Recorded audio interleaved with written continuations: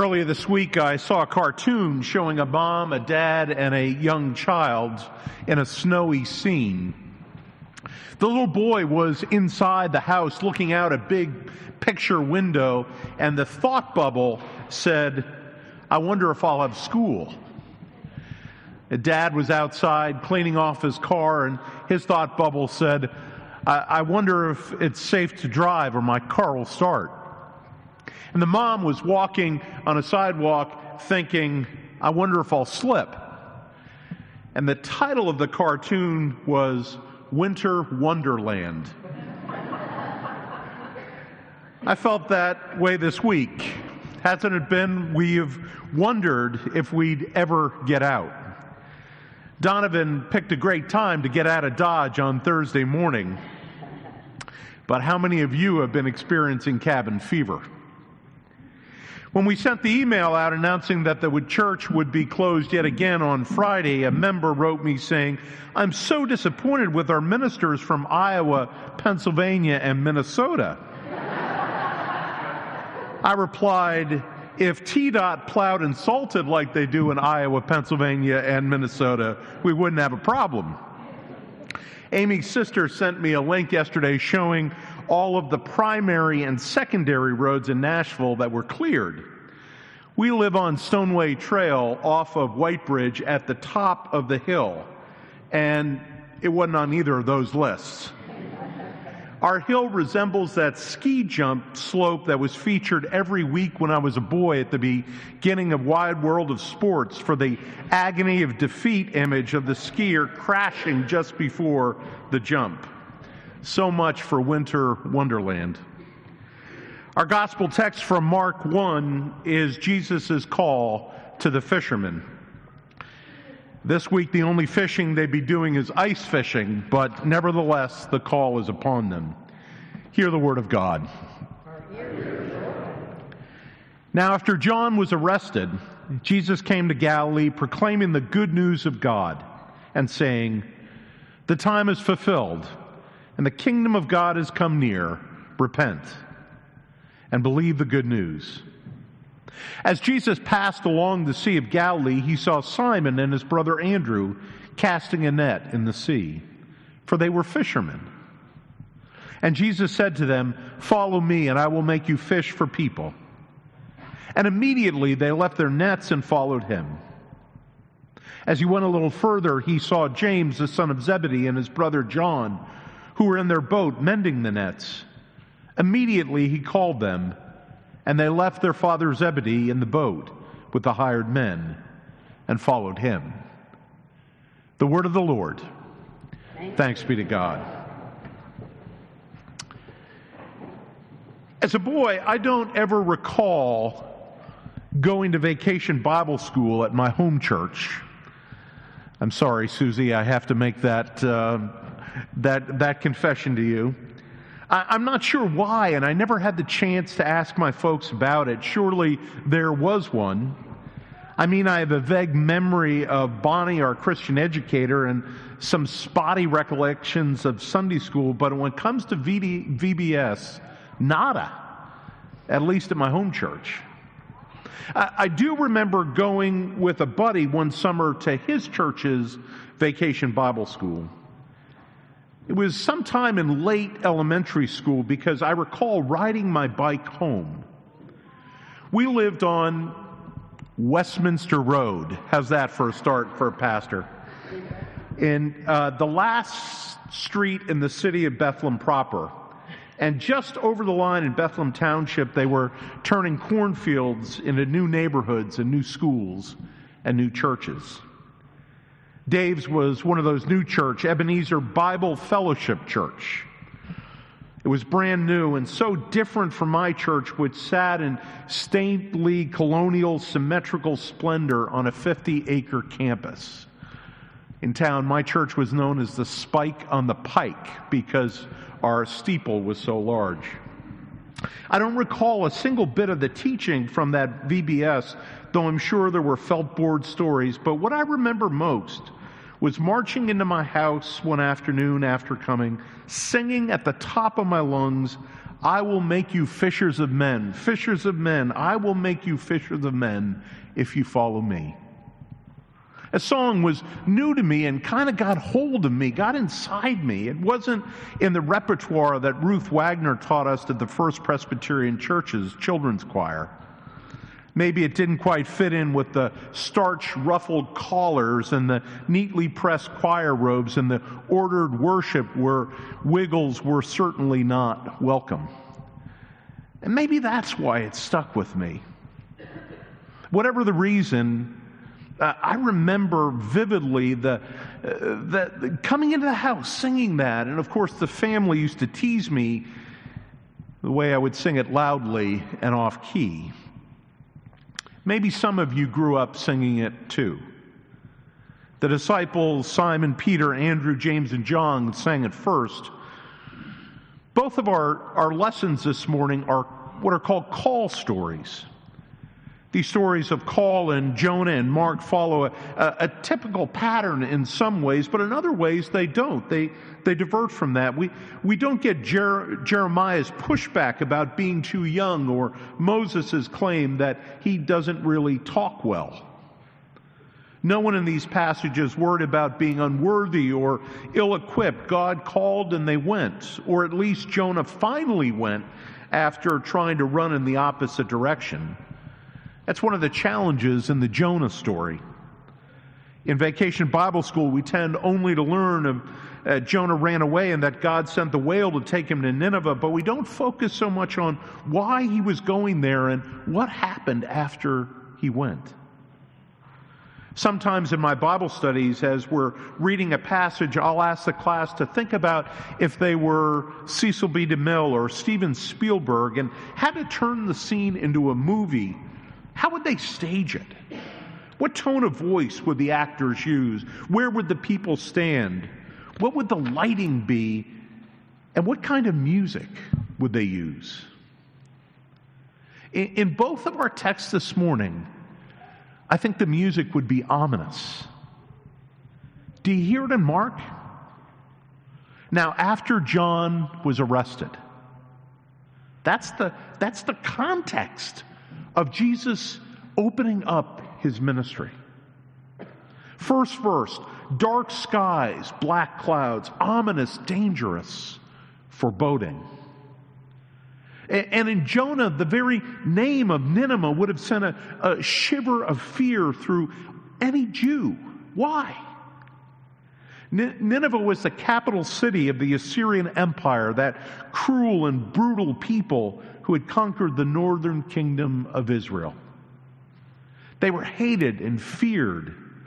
And Jonah knew God and knew that if God sent him to Nineveh to preach, the Ninevites might hear the message of God and God might spare them the destruction that Jonah wanted to happen. So he hightailed it to Tarshish until Moby Dick caught him and spit him up right at the gates of Nineveh. And then, as our passage tells, he fulfills his call. And what happens? What he worried about would happen did. They repented of their ways and God spared them. And what did Jonah do? He pouted. He sulked. He threw a pity party. Why on earth do you think that the story of Jonah made it in the Bible in the first place? Scholars tend to think that the story of Jonah was one of the latest books in the Old Testament put together around 400 BC to remind the people of Israel that the ultimate mission and purpose was to be the light to the whole world. It's an important counter voice in the Old Testament, a minority expression, a dissenting opinion from the dominant post-exile attitude of wanting for greater security and thus drawing the wagons into a tighter circle of only those considered pure Jews. It reminds us that there is a wideness in God's mercy, a wideness that is scandalous in how wide and winsome it is. And if we only focus on Jonah and the whale, we can easily miss the point that God's gracious inclusion is to the outsider as well. There's a danger, I think, in missing the point in Mark's passage too. We're halfway this Sunday in the season, what's called After Epiphany, that runs until Ash Wednesday and the beginning of Lent. Now, most of us didn't grow up with any particular focus on the liturgical calendar. Sure, some of us knew and observed Advent and Christmas, Lent and Easter, but I would think most of us, certainly those of us of a certain age, that is to say, old like me, did not think much about the whole church year. Increasingly, there's been an emphasis on it, and perhaps you, like me, find yourselves marking time throughout the year according to the liturgical calendar's rhythms. One commentator, Fleming Rutledge, observes, this somewhat unexpected development has shown that the calendar can be a powerful aid to growth in faith and service. The rhythm of the seasons, the repetition of the sequence year after year despite outward circumstances, the variety and richness of the scriptural readings, and most of all, the story that the seasons tell in narrative progression throughout the year, all of this can be powerful for the nourishment and growth in grace. Thus, we may say that the calendar is edifying, providing instruction, guidance, and inspiration for the upbuilding of the church. But above all, the church year leads us to Jesus Christ. The progression of the seasons, with all is said and done, is designed so that the members of Christ's body may participate even more in the eternal life by rejoicing in the living presence, following Him in various vocations, enacting His teaching in all our ministries, knowing Him as Savior, and above all, glorifying Him as Lord. After all, as the old catechism teaches, our chief end, our purpose in life, is to glorify God and enjoy God forever. In his book, Celebrating Liturgical Time, Neil Alexander reminds us that the Feast of the Epiphany is older than the Feast of Christmas and possesses a much richer tapestry of themes. We've already begun to illustrate this tapestry. The ancient feast of January 6th is followed by the season after Epiphany, and we'll still have it today.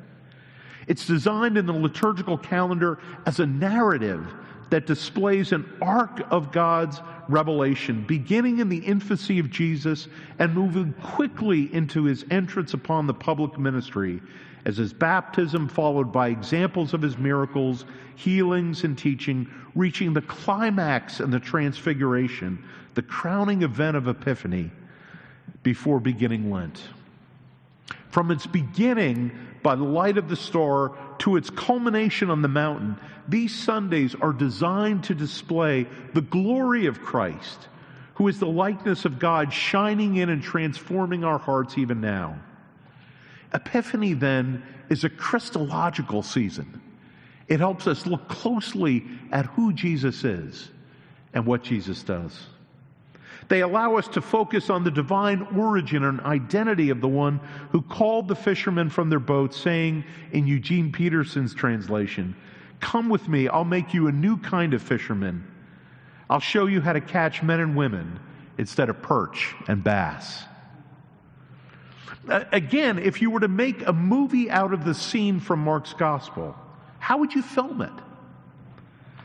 Consider the beautiful painting on the front of the bulletin today, Duccio's Calling the Apostles Peter and Andrew, that hangs in the National Gallery of Art. Jesus standing on the shore, right hand raised to the two in the boat. Is it, as we often hear it, an invitation to become disciples? Fleming Rutledge suggests that this misses the point. As Jesus walks along the beach and sees the men with their boats, He utters not an invitation, but a command: follow me. Mark typically dramatizes this and offer they cannot refuse. Immediately they left their nets and followed Him. Likewise, Matthew. Jesus saw a man called Matthew sitting in the tax office, and He said to him, "Follow me." And he rose and followed Him. Just like that.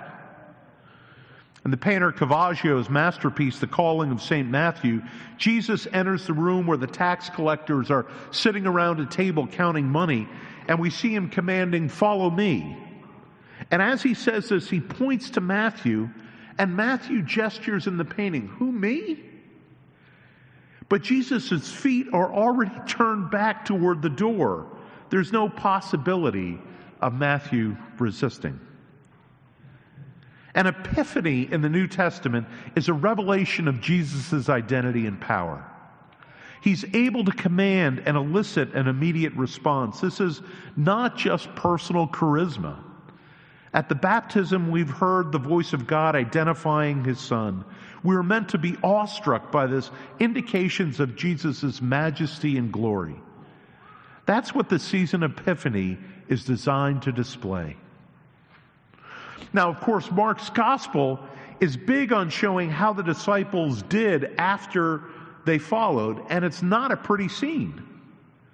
James and John are known primarily for their sharp elbows in trying to get close to Jesus at the expense of everybody else in the circle. And Simon Peter denies Jesus 3 times.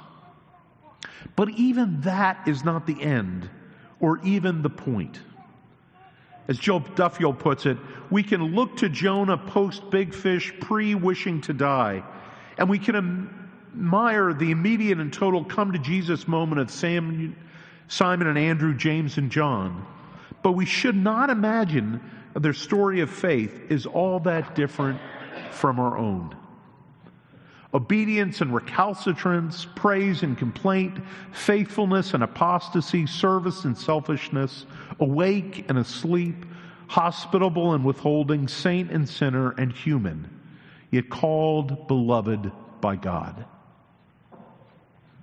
No one does what is right and good all the time. Rarely are things neat and buttoned up. My favorite designation for the life of discipleship is that long obedience in the same direction. But it's not a linear race, a straight line. It's much more like a yacht race where you're having to tack and all of a sudden the wind picks up and drives you further along. It's rarely, in my experience, straight and easy. We are often blown off course. And then we hear Jesus' voice calling us, commanding us back again. Isn't that your experience in this life of faith? Having accepted and received a call and not completely being able to fulfill it? It's certainly mine. And yet, because God is gracious and merciful, slow to anger and abounding in steadfast love, ready to relent, we can be bold to drop our nets and follow, imperfectly, humanly. Trusting that when we can't or don't or won't, God won't abandon us, but instead will meet us where we are. Give us some shade for a time, patiently teach us, and in the end, redeem us. And then come to us again like he did Simon Peter and the others who went back to Galilee, back to the nets after the awful experience of watching the crucifixion, to command them again to go fishing for people. Or as he says in John's Gospel, feed my sheep. Friends, I think Rutledge is right. Often Jesus' call to us comes as a command. But I think it also comes as an invitation. We'll sing in a moment that hymn, Softly and Tenderly. John called and said, is it okay if we use that hymn? I said, I didn't grow up singing that hymn. I don't have any baggage with that hymn. I never heard it until I watched that movie, A Trip to Bountiful, when it came out. And I fell in love with it. For I have heard Jesus' voice as a command. And when I have failed and fallen, I have also heard that tender voice calling me gently to come back and to get back at the work that we're called to do, to go demonstrate his grace in a broken world, and to call others to join the journey. So come, drop your nets. Let's go fishing.